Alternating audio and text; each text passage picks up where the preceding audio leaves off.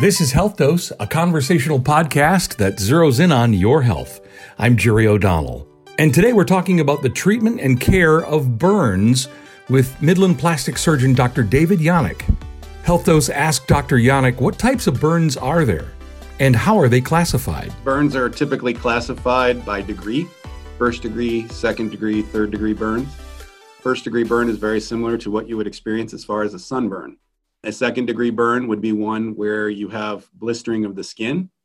And a third degree burn, essentially you have a deeper injury to the skin, turns more leathery, white. You actually have tissue loss. But in terms of what causes burns, there are different causes for burns. It's not just something where you encounter flame. That is correct. So the key thing as far as understanding the amount of overall energy that's transferred is the mechanism in which the burn happened. You can have grease burns, which is more of a thermal transfer. Flame burns, which is actually combustion and heat that's generated. You can have electrical burns, which those injuries are a deeper injury that you don't see because of the transmission of the energy through non-conductive tissues like bone. Bone actually heats up much faster and hotter than the overlying tissue. So you have a deeper injury to the tissue overlying that. And depending on the type of burn that you receive, you're going to treat that differently as a plastic surgeon. Correct. So, depending on the mechanism of injury, there is, at least as far as in my mind, as far as treating them, there's a different algorithm of what I would expect the injury to kind of demarcate or declare itself over time.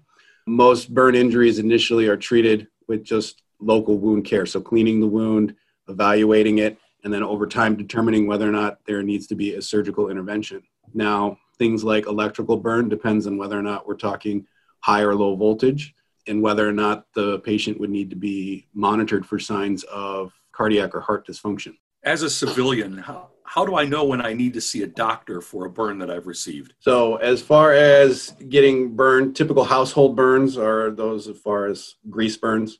So somebody, because we're staying home more now and cooking more at home, manning a grease fire.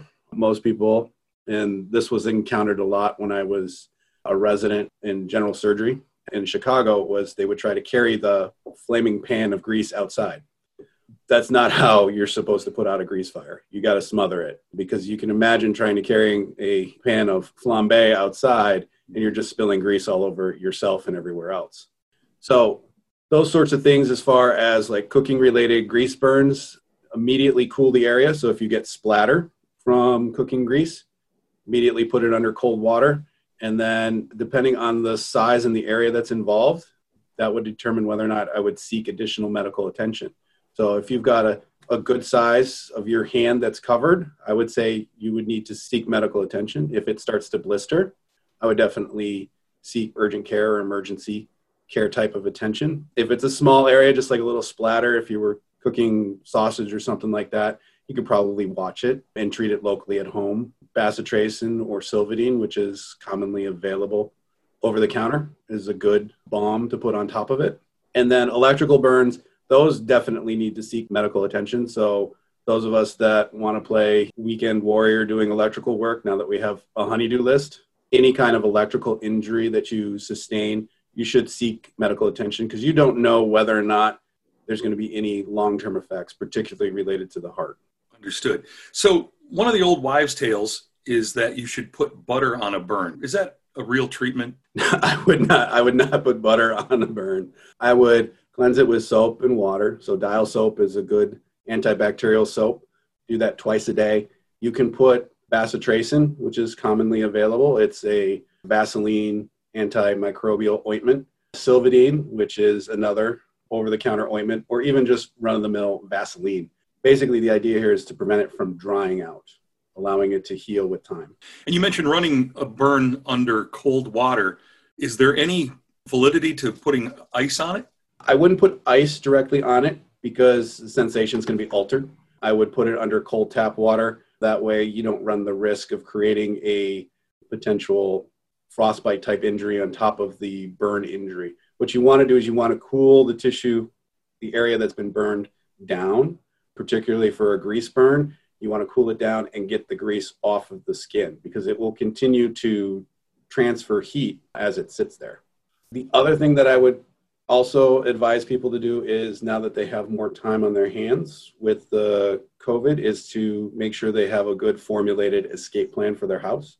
House fires in of themselves, it's not the actual fire, it's the inhalational injury. So all of the products of combustion, that is the reason why having an escape plan, being able to have a route out to prevent that kind of injury.